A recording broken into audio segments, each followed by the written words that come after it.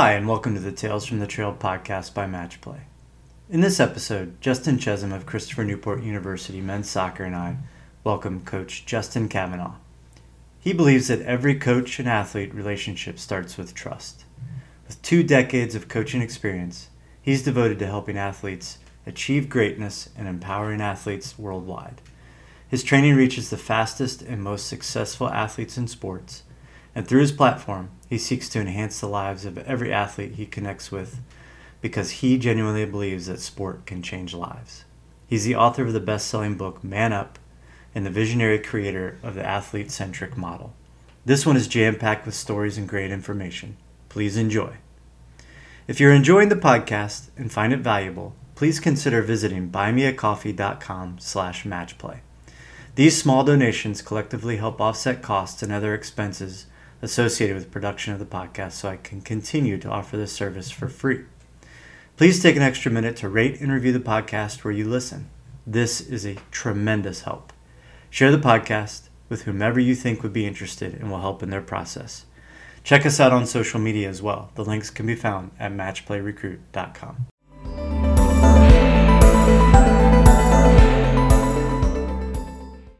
Yeah, our audience is primarily high school kids who are looking to continue into college as high school or as college athletes, and obviously their families who are helping in their journey, so to speak. Got it.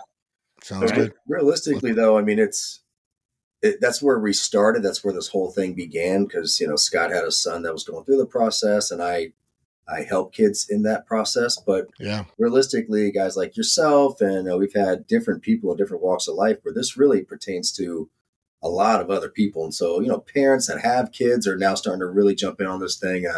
There's a lot of people that are chiming in for different reasons. It's not just for the college recruiting process. So, of course, we actually are hoping the audience, we love to see different types of people, not just, 16-year-old boys trying to get committed to a good school. So, however I could help, I'm game.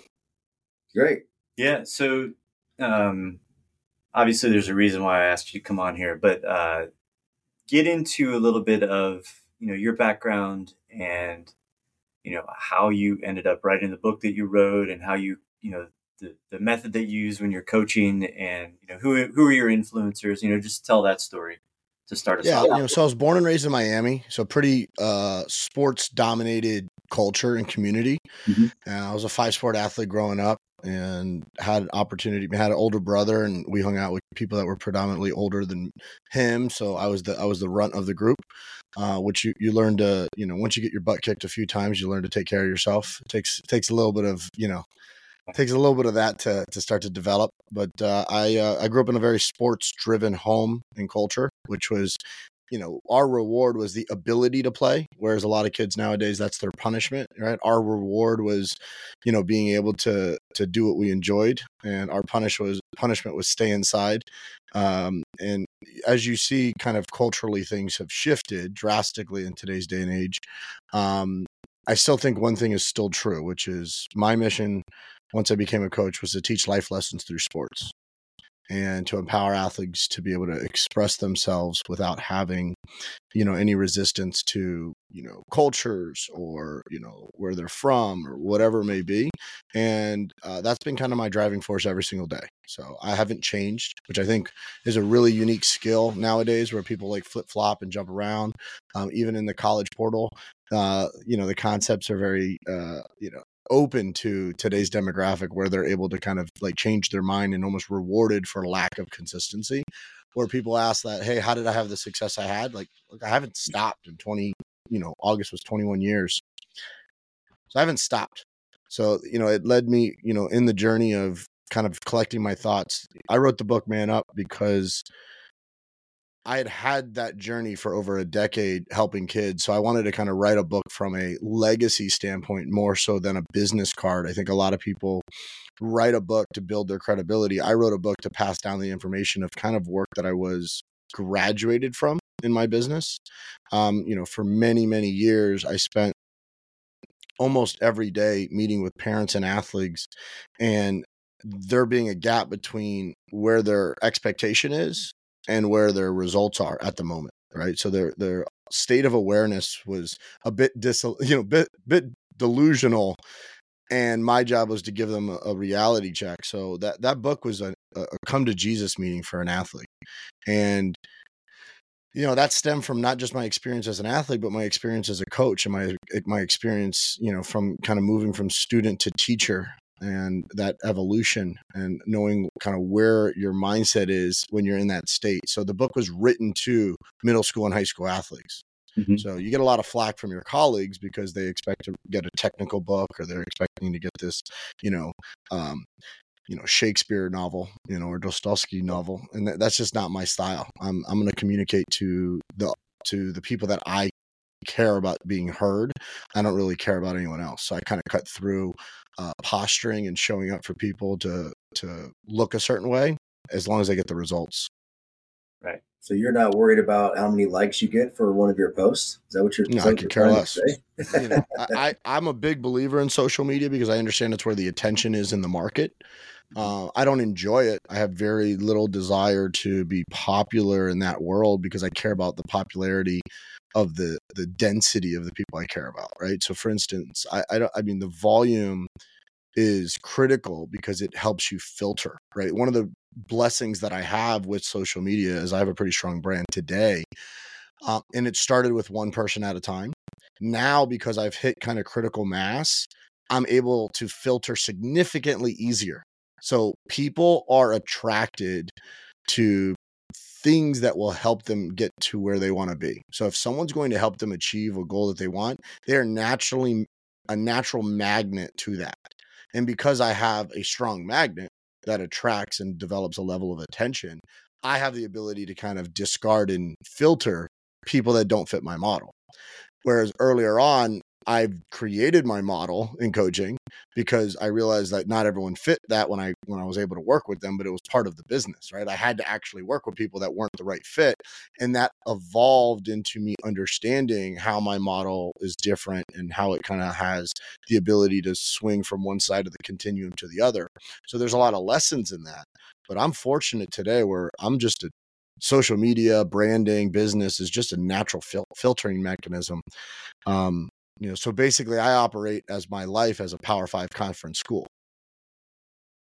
And it's a really nice place to be when you don't have to worry about financial or logistical issues to acquire clients. Right. So what kind of clients are you working with, and what's kind of your ideal client? Do you want somebody that's raw that you can develop, or someone who kind of comes to you who is a little farther along and has the same mindset that you're looking to coach? You know what I'm saying? Yeah, so it's a great question because I think if you look at my career, with 20 plus years in the coach in the pro business, and 5 Olympics going on our 6th now, it is a shocker that people go like, man, you work with all these different athletes in different sports. Who's your ideal client? Well, my ideal client is actually someone who's in enough pain mentally to where they're going to make a change, because they're a lot easier, right? Obviously I need someone to be open-minded and empty their cup so that I could pour into them, but it's really hard to do that if everything's working the right way. So if everything's firing on all cylinders, right, it's a nice to have, but it's actually not the easiest, coachability, right? They're just not the easiest. It's probably great when it comes to, attracting, but for me, I'm in a place now where a lot of people come to me because they want to extend their career.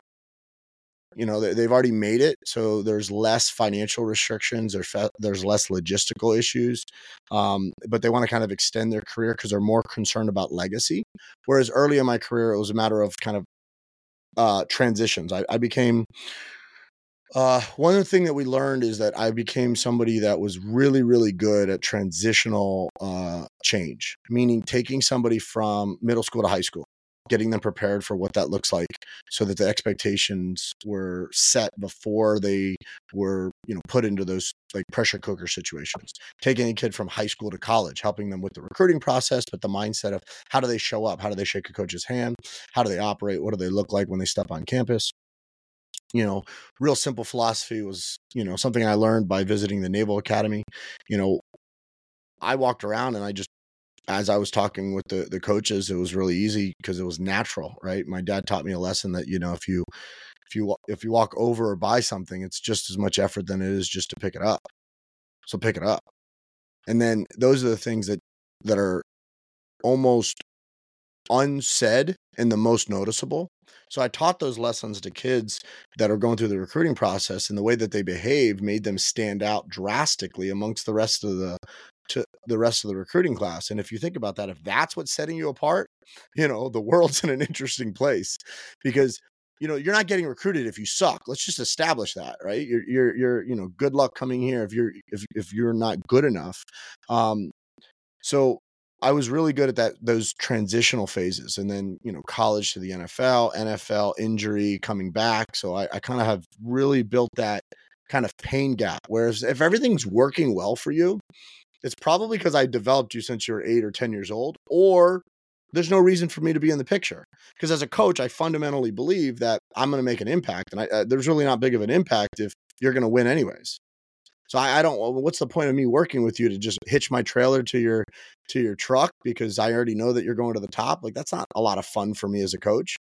Now, if I was in coach's situation where it was a matter of winning, and there's a system in place to where I have to recruit. Yeah, I mean, I only want those guys. I only want those guys that are going to be soldiers and do their job because they're going to fit into the culture of winning. But there's a window, right? For me, the windows at which I'm really good at working with athletes are when things are going wrong, because that's when it's the easiest way for me to make a change. And I could kind of look back and say, hey, have you ever thought about reflecting on how and why you got here? Why are you always hurt? You think it's your body? Why is there always a problem between you and your teammates? You think it's the way you show up? You always making excuses and it's your coach's fault. You constantly hop to club, team to team. You're already in the situation right now where something's going on. Have you ever thought that maybe that's you? No. Cool. Well, guess what? Then I'm going to be the guy that he hops from next. So I'm not interested in that. So I just move on from those people. So the clients I have today, for many years, I'd work with, developmental athletes from 8 to 28, right? Depending on where they are. So we built a system for that. I probably put more kids into college at the high school level going to college for sport than, probably anybody in the US. We would put about 500 football players a year into colleges, and then between the other sports, we're probably averaging at least another 100 to 200 per year across all the other disciplines. There's just more of a volume in football, and that's kind of what my knack was. And then there's more scholarships. So everyone's like, well, what about basketball? Yeah, there's just not that many people. You look at, basketball in the NBA, it's just, there's not that many guys. There's a few thousand football players in the NFL right now. That's it. So people don't recognize how small of a group this elite level is. So when they try to jump in that, they don't realize how difficult it is. So where I am today, mainly because of a time restraint, I work with people that are at the Olympic level or pro level. And then we have an executive division that predominantly works with C-suite executives that basically have taught the same strategies and tactics that we work with our pro athletes and our Olympians to help them get on the podium, to work with executives in the boardroom, because they've already won on the business side, and where they're dropping the ball in their case is not recruiting, it's not their injuries. They're dropping the ball in their family. They're dropping the ball in their on their health life. So we're looking for the health leaders of their family. So, we're gearing up right now for our Paris cycle for, our next Olympics in 2024. And then obviously it's in the middle of the NFL season. We'll do some stuff in Europe from a soccer standpoint. And then, really what I like to see happen is basically the opportunities slowly start to evolve to the athlete that's in the right place at the right time normally reaches out. And I'm a big believer that, God's timing is better than mine. I'm a big believer of that because I've made those mistakes. I'm not a believer of that because that's the way I always was. I'm a believer of that because my career's evolved to that by trying to force a square peg in the wrong hole, right? That's just what it is. It's, I'll tell you, listening to your stuff, reading some of your book, it's I have found that the demand for your message is so high, even if parents and kids, they don't recognize it like they used to, especially young men. So, I coach soccer. A lot of my kids come from uh, good money, both parents in the house. They good education. They've been kind of given a lot of stuff, and not I want to call them soft or anything, but they didn't grow up with a lot of the challenges that a lot of kids could grow up with. And I had a Marine Corps father. I had tough coaches and tough mentors, and I messed up. I was told, and Yeah. sometimes corrected, at the house a little differently than by my coaches. And so, especially in men too. And so, I've been working mainly with men, but even when I coached girls, I treated them like I treated my young men that I was coaching, and they loved it. They respected it. And so, kind of, are you experiencing a lot of pushback? And what are you noticing basically inside of the society that we're living in today with your message and saying things that a lot of people think you're not supposed to say that? And I couldn't disagree more with that question, but I would love to hear kind of what you've experienced and what your message is to the people that think that maybe you're saying the wrong thing. Yeah, I don't try to sell the unsellable. Somebody doesn't want to hear my message, piss off. We'll beat you on the pitch. Love that. You're bitching because you're losing. You don't want to hear my message, we'll keep losing. I don't care. and it's like I'm going to be spread too thin if I'm going to try to get my message to everyone. And at the end of the day, I always felt that if I developed athletes from 8 years old, 10 years old, all the way to the top, because I started at the top, like first clients were like, first round draft picks, first like Olympic guys took a gold medal. So it was a don't screw it up phase in the early part of my coaching. It wasn't a I'm the man. It was a, oh, don't F this up. You have a great opportunity. Everyone's like, oh, look at what you did. Like I didn't do anything. I just didn't screw it up. Now I'm building and creating. But again, I got to that point because of trust. I got to that point because I had success, and then I had to work back and go, oh, okay, what's my role? Because I was just a small piece of that puzzle earlier on. Now I kind of oversee the entire puzzle and I'm building those bridges and I'm helping everybody with everything. But I don't sell the unsellable. If somebody doesn't want to listen to my message and they're offended by me, I mean, get over it. My dad's Irish. My mom's Cuban. I grew up in Miami. Like, what more do you want me to tell you other than if I'm around you, I'm going to offend you just because I care about you. Right. And if you don't like that, well, then move on. And I tell you who doesn't like it, most of the time, my competition. So that makes me fine because it just slowly starts to increase our gap. Right. Most of the time, people will put up with the fact that I'm a pain in the ass because we win. And around us, we're going to win. Like there's a track record for success. Ain't nobody telling Coach Saban, man, you're just not that nice. I'm sorry. He seems to be pretty nice to me. If you're going to put a national championship ring on my son's finger, if he's going to go, you're going to put him in a position where you're going to create discipline, where he's going to graduate. You're going to create an environment to where he's going to be in the best position possible for him to lead his family one day and leave a legacy.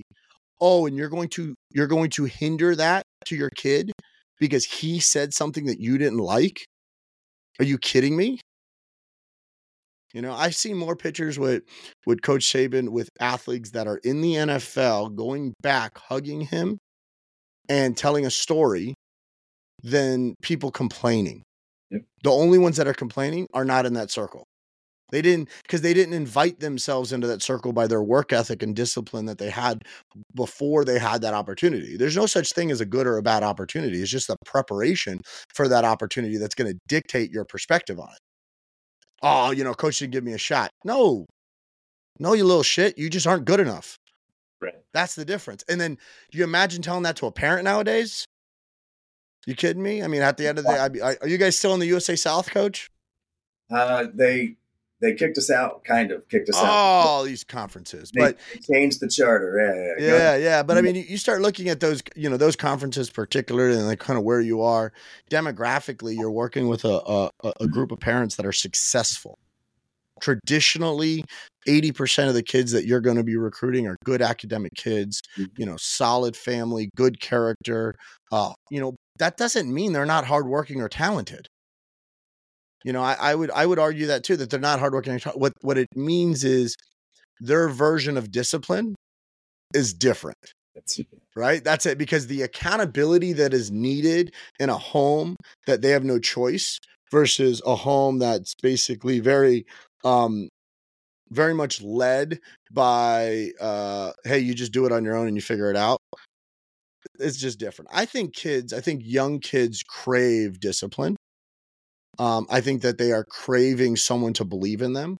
I think that they are craving a level of excellence. But again, I'm also attracted to that group of people. So what happens is I start to naturally gravitate to people that are wanting to be coached. So maybe I'm just discarding a group of people, but I end up not working with them well. I've learned early on that I don't work well with people that are, not high achievers. I just don't work well with them. It's not my strength. I did personal training for a long time, and you could call what I do as a trainer. I would say most people wouldn't say that, but in the industry, if you say, "Hey, what do you do?" "Oh, you're just a personal trainer." "Oh, you're just a coach."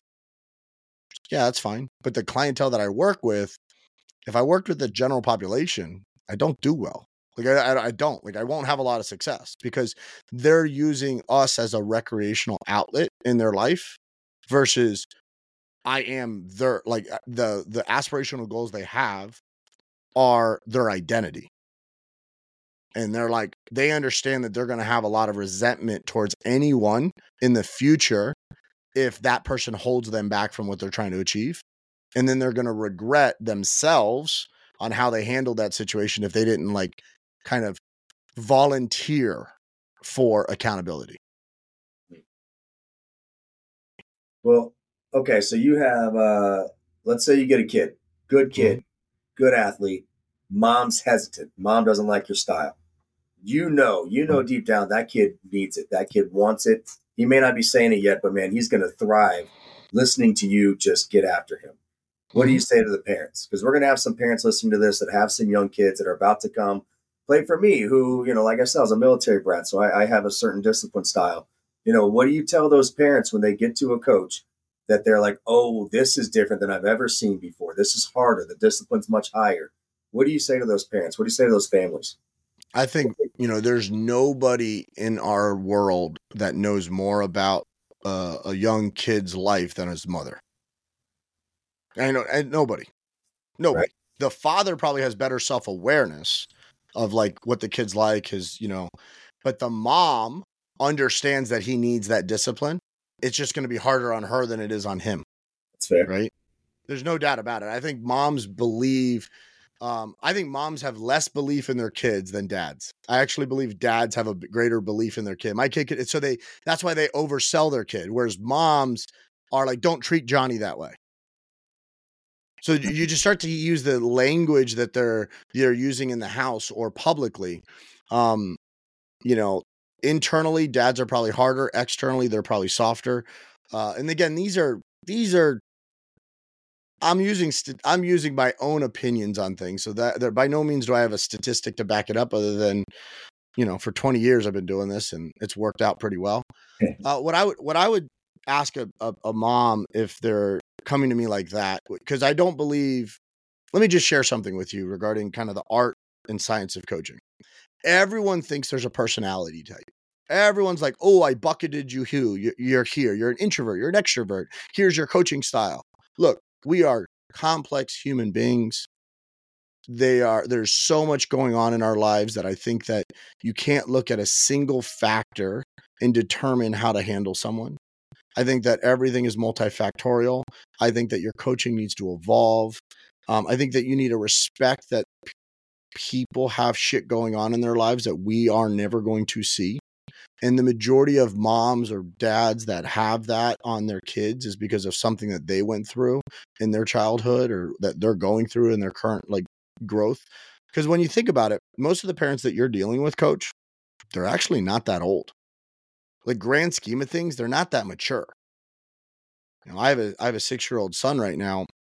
My parents had me early. They had me when I was younger. So I was kind of almost watching my parents grow up.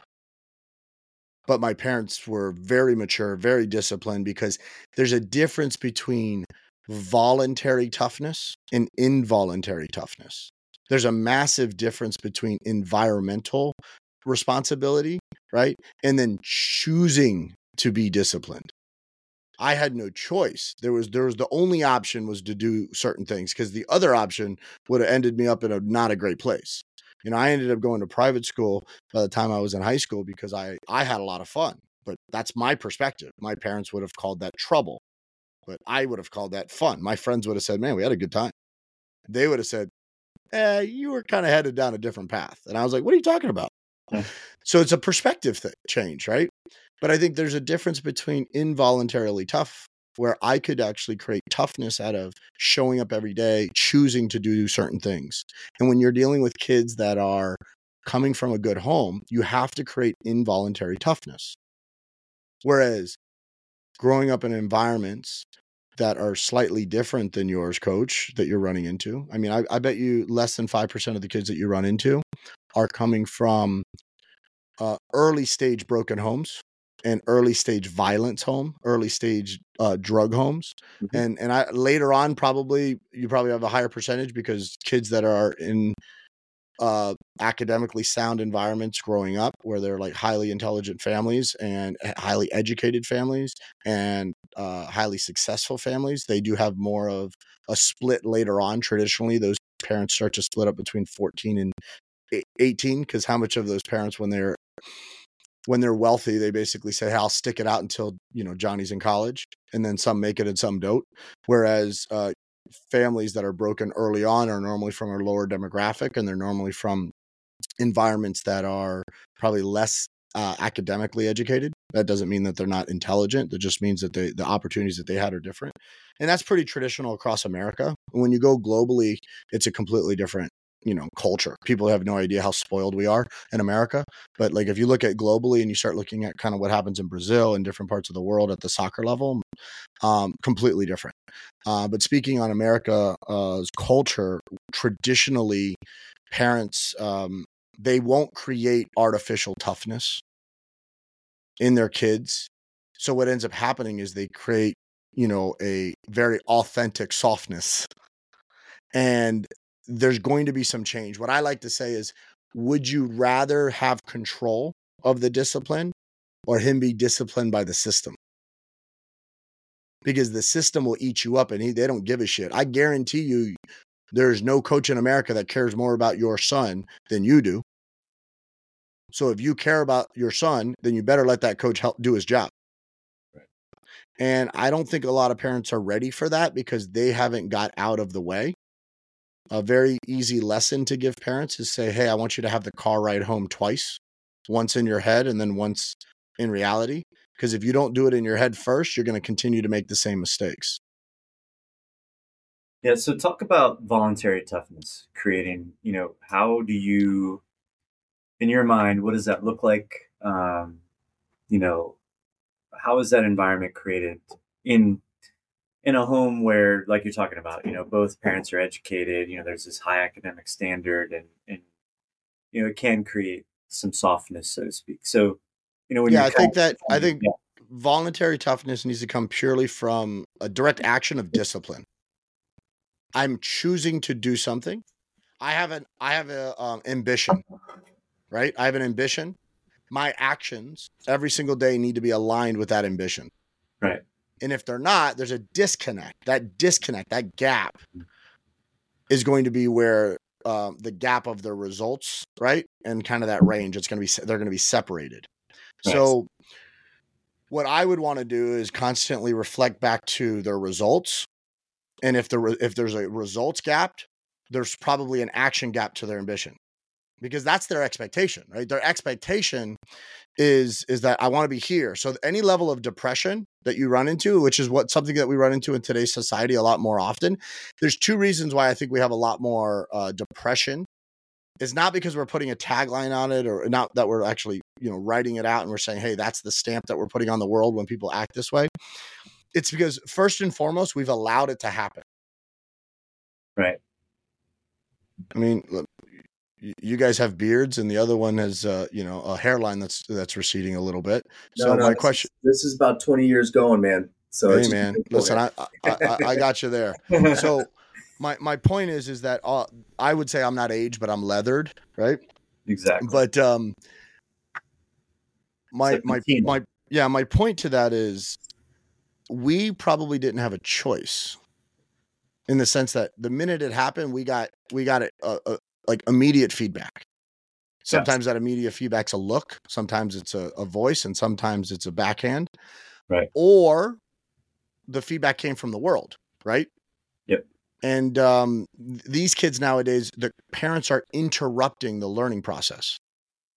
So there's a coaching loop, right? Where we try to teach something, we train it, we develop it. It's hard.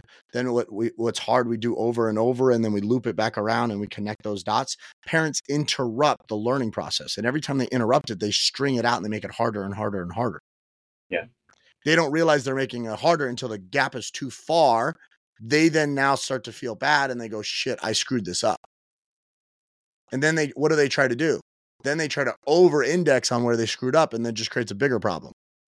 So, I think that our perspective today, like our wisdom and our age, and I wouldn't say I'm old by any means, but once you get into your 30s and 40s and you reflect back on your athletic career, you go, man, I could have done more. That's what happens. You just basically go, man, I could have done more if I was just more disciplined. That's it. Like, what is the biggest difference between, some guys and other people? Most of the time, it's basically discipline. And what's interesting in that is that even if you don't have the talent, you do have the internal belief that you could have done something. The issue is not that I'm upset that I couldn't go play, with LeBron James and dunk on him. I'm 5'11". We know that's not happening, right? But in my world, playing college football and fighting and having a wrestling background and sports, I could have done something in my world. All we're trying to do is live up to our own expectations. And depression comes first off is that we've allowed it to happen. There's a victim mentality. And then the second thing I think is people don't move, right? So things that are aiming for you are easily, hitting their target because the target is not moving. Yeah. But when you say, hey, get up and move, it's a lot harder for that thing to hit a moving target. Yeah. You don't randomly get hit with a dodgeball. It's hard enough to hit something when we're aiming for it. So if people actually just moved towards their goal, it would be really, really hard for all the people that are negative trying to hit them, actually to hit them.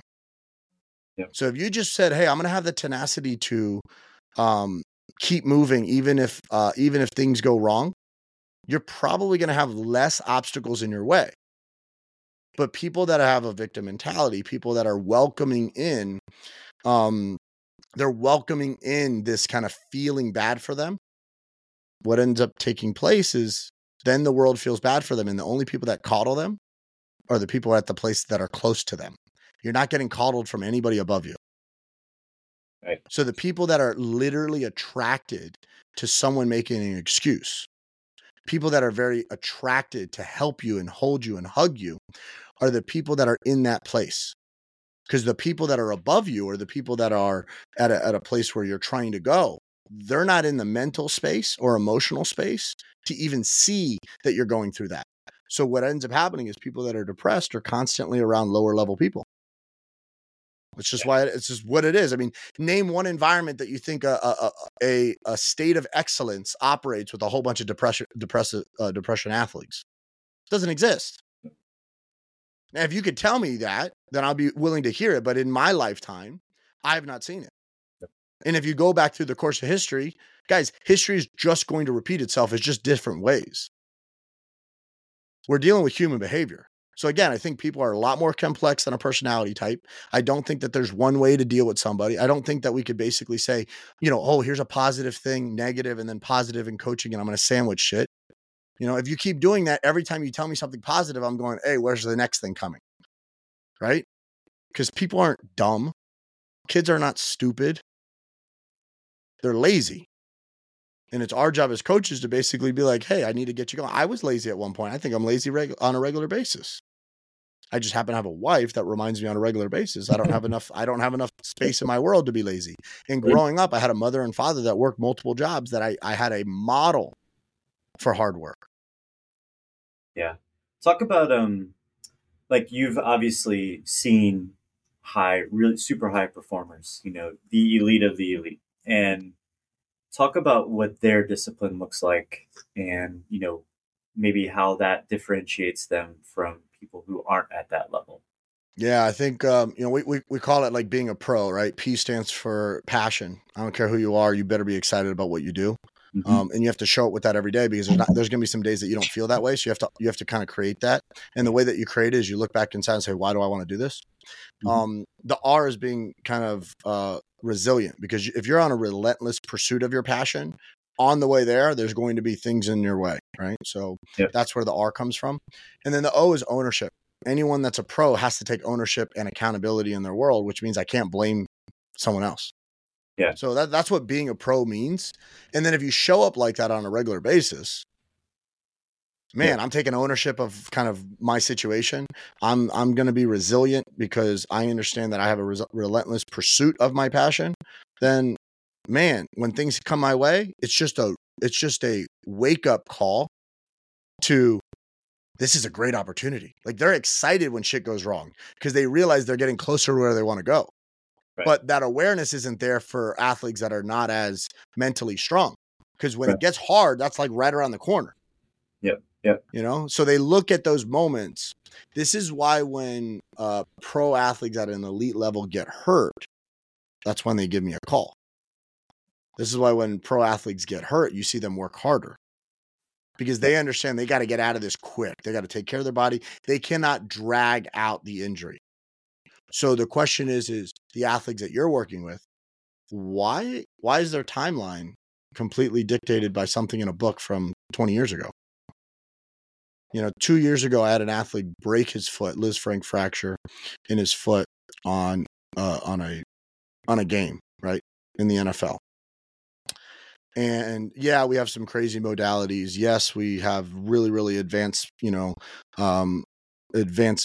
performance ways to enhance the body, from all the way from crazy woo-woo shit like crystals and oils and stuff like that, all the way to understanding that the body is incredibly resilient, and if you just put it in an environment for it to heal itself, it will do an incredible job. And then on the rehab side, it's a completely different structure, whereas a lot of people think like, oh, let's just tape that ankle. So that athlete came back, and his job is on the line. So come Monday morning, we're evaluating where he is. He's back to playing in the next week. And that's unheard of. But how does that happen on a regular basis at the elite level? They just discard anyone that says, hey, you gotta sit out this window. They discard that. Whereas most people, when they're told that, they kind of like, they get all mopey and then they dive into that. So it becomes a, it's a mindset, right? I think it makes the biggest shift. And that mindset is just how they approach any one of those areas in their life, right? High performers crave the truth. They crave it in real time. High performers do not let the timeline control them. They dictate the timeline. High performers, they are constantly ahead versus always being a lagging indicator and being reactionary. High performers build a buffer. So when things start to chew up their buffer, right, they still have enough space to get out of there. You work with a lot of younger athletes. Think about when you're teaching an athlete how to drive. They're 16, 15, 16, 17, depending on what range they're in as they start to get their license. You always want to keep a lot of space between you and that car in front of you. And as young educators of America, we say, hey, you know what? It's not you I'm worried about. It's the other drivers. Bullshit. I'm actually worried about you. I've been in the car with you. You drive like shit. I'm absolutely worried about you. You suck. Right? So what do? Hey, you got to give a lot of buffer between you and that car in front of you. Don't try to squeak by. Yeah. I learned how to drive a car on a stick shift. I drove literally like 3 on a tree. So there was no brakes, right? If you didn't give yourself enough space, right, you were hitting that car. Bottom line, that's what was happening. So you had to learn how to work that clutch and slow it down, because those brakes weren't getting you there. Nowadays, the car will brake itself. And what I would, recommend is leave a big buffer between you and your problems, which means still to this day, I have my best days if I view it like game day. So if I'm speaking on stage or I'm presenting, even at the Olympic level, like I'm setting out my coaching attire like it's game day, like I was a kid in middle school getting ready for my game. Like the worst sleep I ever got was like right before a game, because I'm constantly thinking on it. My brain's going, and I played well. It's not an issue about that. Everyone wants to say, hey, you got to go to bed on time and you got to eat a certain way. Like, look, some of the worst habits I've developed in regarding performance is because, I enjoy it too much. So what I would recommend is to like look at the high performers and accept the fact that nothing's going to be perfect, but you're just building your buffer. Build the gap between you and the car in front of you. And where you are is your daily habits. And the bigger the gap is basically having your clothes on time, having your equipment set up. I mean, Coach, how many times have you had to deal with a kid that didn't bring his uniform?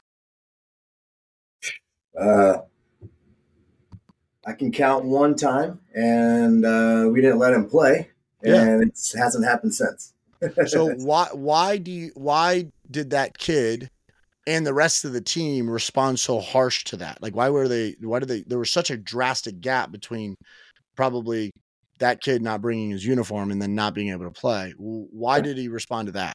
Yeah, he clearly didn't take care of his business before he needed to take care of his business. He'd probably show up to the locker room 5 minutes before the bus was leaving, and he grabbed what he could and got out of there. And halfway down the road, he realized, oh crap, I left my jersey sitting in the locker. And I mean, there's what you said is perfect. I mean, you treat it every day like it's a game day. And I couldn't agree with that more. I've got little kids, and I know that if I wake up in the morning and I go, I'll just take care of it in the morning, I will fall behind very, very, very quickly. And then I'll be rushed, and then I'll get angry, and it'll affect the rest of my day. But if I get stuff done the night before, take care of their lunch for school, get their clothes ready. I got a baby, so I'm prepping the milk and prepping the baby stuff. It's like, if I take care of all that in the morning, man, I can crush the next day. The day's easy. The day's so easy. I couldn't agree with that more. And that's just day-to-day stuff.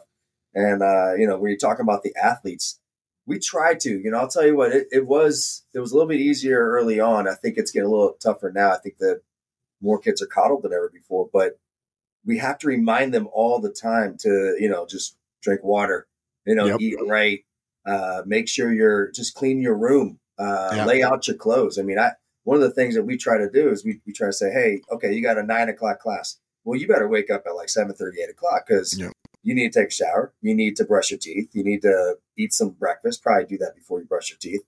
You may want to have a little coffee, get something going in the system so you can get it out of your system before you go to class. We're talking about some certain things there. But, I mean, I couldn't agree more. I mean, if you attack the day before, you start your attack the day before. Absolutely. How can you possibly go wrong? I mean, you're going to be way ahead of it. You created the buffer. You created the buffer the night before. Exactly. And for me, I mean, I'll be transparent. My first year, I mean, I was 5 a.m. Kavanaugh because every day I was on that list of being in trouble from the day before because I showed up late. I walked in late to class every single day. I didn't make mistake. I wasn't a jerk. I didn't drink. And I drank probably twice in college. Once was on for a wedding and a birthday, and the other one was for a funeral. Literally 2 drinks all through college. So I did. I just wasn't. I wasn't swayed by some of those like decisions.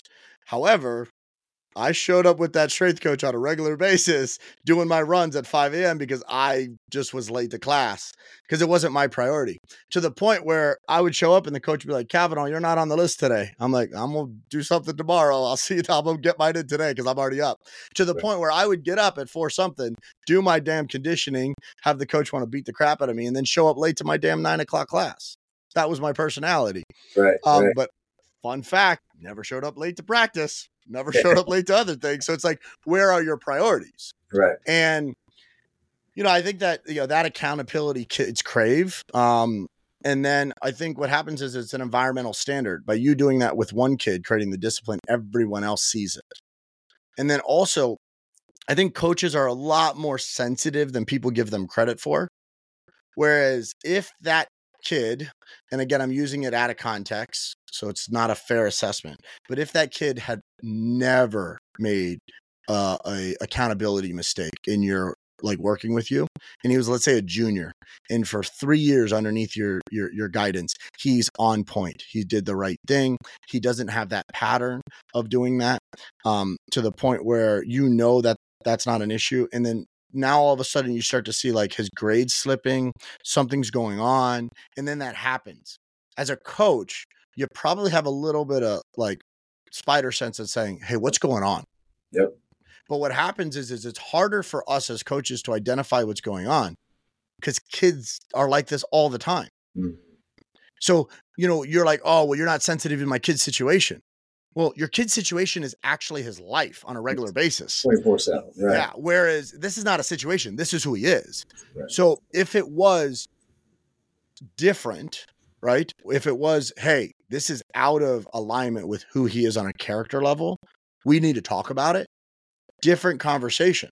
So most parents, I think, are, again, because they're constantly jumping in and interrupting the feedback loop, you eliminate the chance for change and you eliminate the chance for learning because you're interrupting the actual learning process. So if you didn't do that, you're probably going to be in a significantly better, position as a parent because your kid would become more accountable.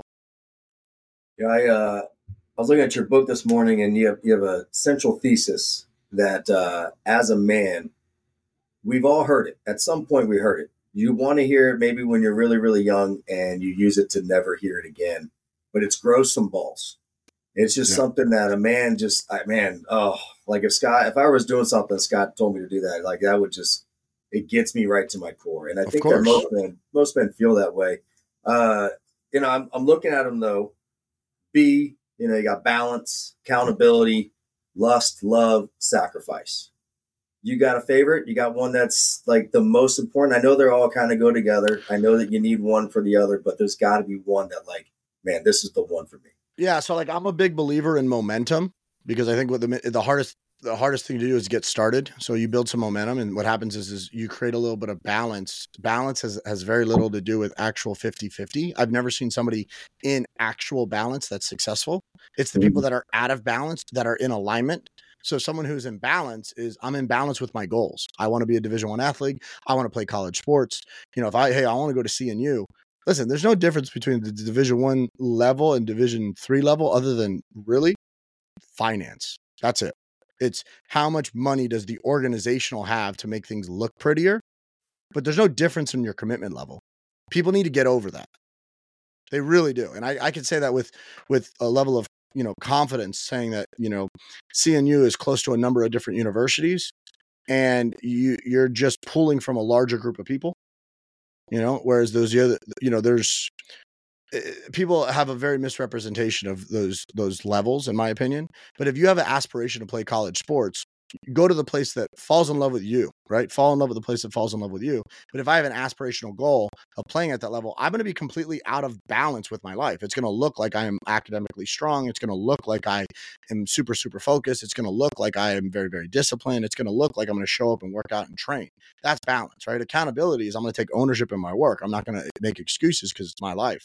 Lust is this idea that I want something. It's the earlier stages of momentum to get going. And love is I'm doing it at a deep core level of why. And then sacrifice is understanding, hey, the reality is that I'm not going to be able to live the life that my friends have if I want something that they don't have. And if you ask me which one's my favorite, it's probably love, because I think as a man, you grow up with this level of kind of harshness in the culture, and all you're doing is craving love and acceptance. And if you didn't have that growing up, then this is where some of these kind of cultural, or you start to see social gaps come in from years over years. And, you hear the whole adage around an easy life will develop, soft men, hard times develop strong men. And it kind of has this revolving world history model. And it's very, very true, but we're taking basically gaps in time, and we're not looking at it and saying, hey, you still have a choice to put yourself in certain situations. So for instance, we're looking at the political nature of where we are today and saying, okay, well, what times are we in? Because now the world is more soft than it was, a number of years ago. But the reality of it is we all want a better life and a better future for our kids than what we have. That's a fact. 100%. Where I grew up, I would not raise my child. but I loved where I was, and I didn't know it was what it was until I got out of that environment. Right. So, and I guarantee you my parents' environment was drastically different than the world that they raised me in. And their parents' environment was World War II and, a grandparent coming from Cuba. So I can imagine that. So my great grandmother used to sweep the floor and there's no tile or carpet. It's dirt. I have no perspective on that. We're completely spoiled. So we're all in a better situation.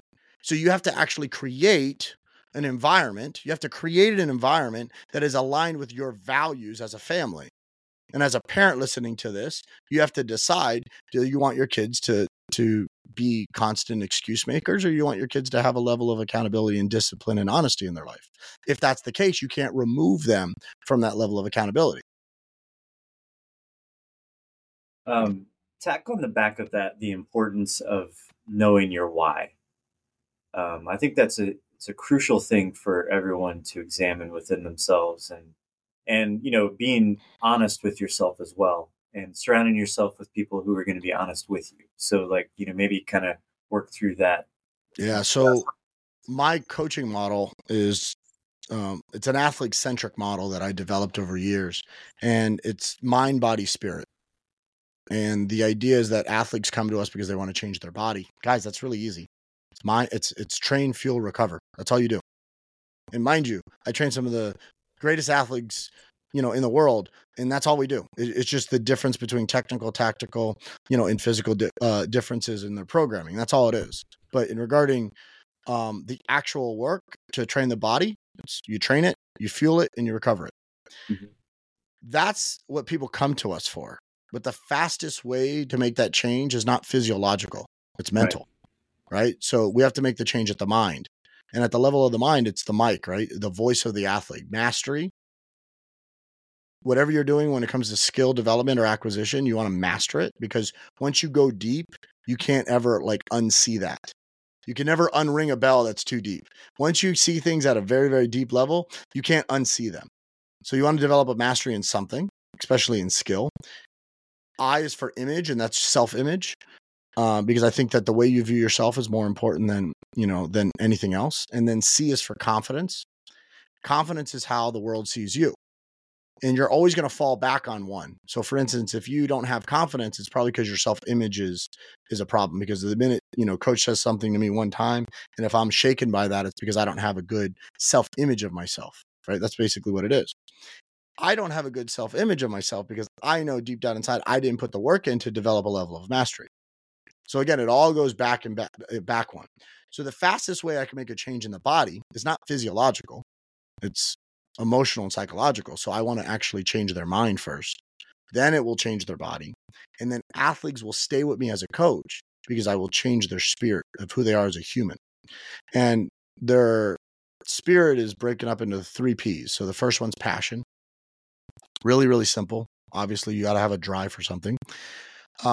Purpose, right? You go from what I want to what my why is. So purpose is the deep core of who you are and why you're doing it, right? That's the love. And then the last P is for principles. You could make plenty of shortcuts in this world. Most people that got to the top cut corners, and they don't stay at the top. The people that stay at the top, they did it, and they did it the right way, and they don't cut corners, which means it's a longer journey. It's a harder mountain to climb, but you get to stay at the top longer. Because the people that you see have a little bit of success and then they fall off, normally it's because they cut corners to the top. They've jeopardized their principles for their overall goal. So it's passion, purpose, and then principles. Overlapping components between those concepts of mind, body, and spirit are drive. You want an athlete, if you got to think about it from a parent's perspective, you want your kid to have a level of drive where they're self-motivated. They're coming from, internal motivation, not all external. They're showing up, they're doing this stuff on their own. Number 2, you want your athlete to have a state of calm, meaning when the pressure's on, they are still who they are. They're not rattled by the world. And this is not just on the pitch. This is not just on, the baseball diamond. This is not just on the football field. This is literally in life. Athletes that have a flow state, they know how to get into peak state. They have a sense of calm about them. They're not rattled by the world. And then the last one is character. who you are as a man tells more about, what you could achieve. And I think you will achieve more if you have stronger character, because you'll have the right people around you. You'll attract better people. And in the center of that, the heart of what we do is the athlete. And the elite athlete model, in my opinion, is athlete centric. So you start looking at those kind of 9 accelerators on the outside of that model, and you figure out where there's a gap in your coaching and where's there a gap in your training. Athletes will have a really good self-reflection. So that's how I look at my coaching. That's the athlete journey that we take somebody through. And then the only thing that changes is the goal. That's it. Obviously there's a talent component, there's a goal component, and that's the model that we look at. Yeah. The last thing I was going to ask is just, try to delve into,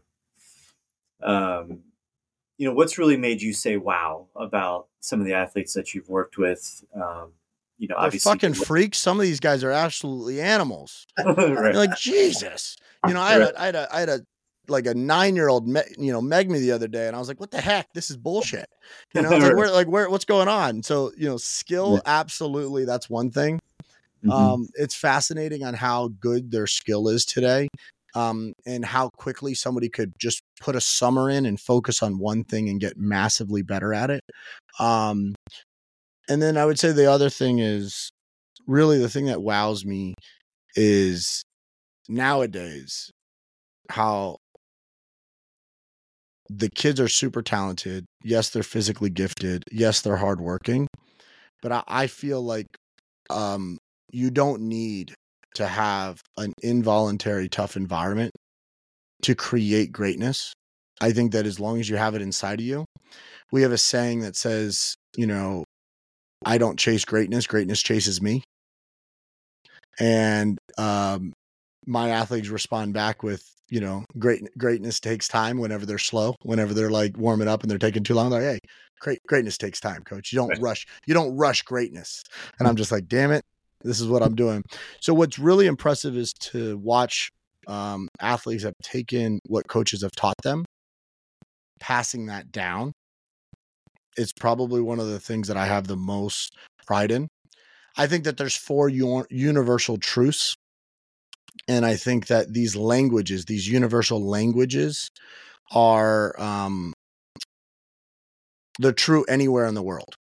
And a universal language is music, right? No matter where you are in the world, no matter what, where you're from, music will move you.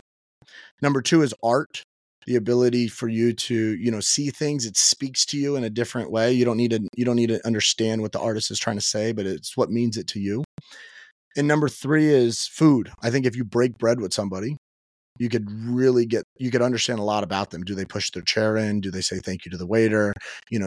What type of manners do they have? I have found that the worst manners are from the wealthiest families. So I always want to break bread with a recruit. I want to see what he's like. I want to see how he treats people. I want to see if he puts his plate away. They don't even know where the damn fork goes. You grow up in an environment that's not as wealthy. It's a big deal to a parent to have. Like my mom would have never let me out of the house with a shirt that wasn't ironed. It just wouldn't have happened. Right.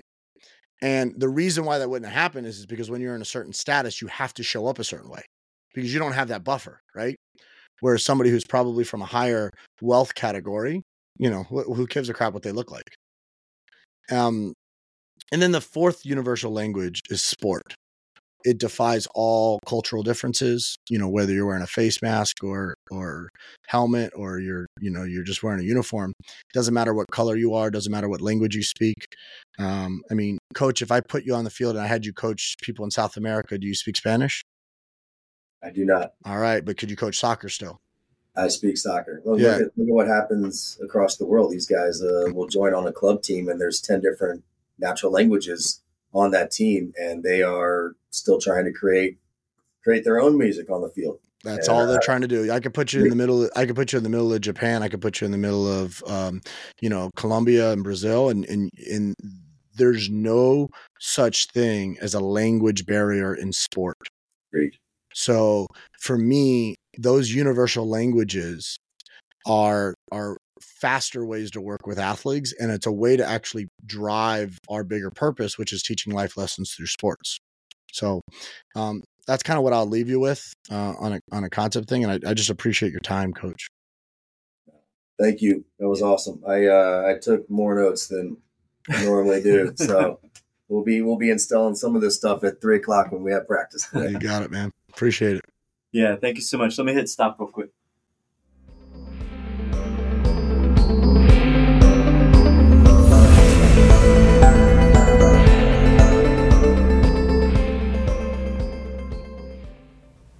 Thank you for listening to the Tales from the Trail podcast by Matchplay.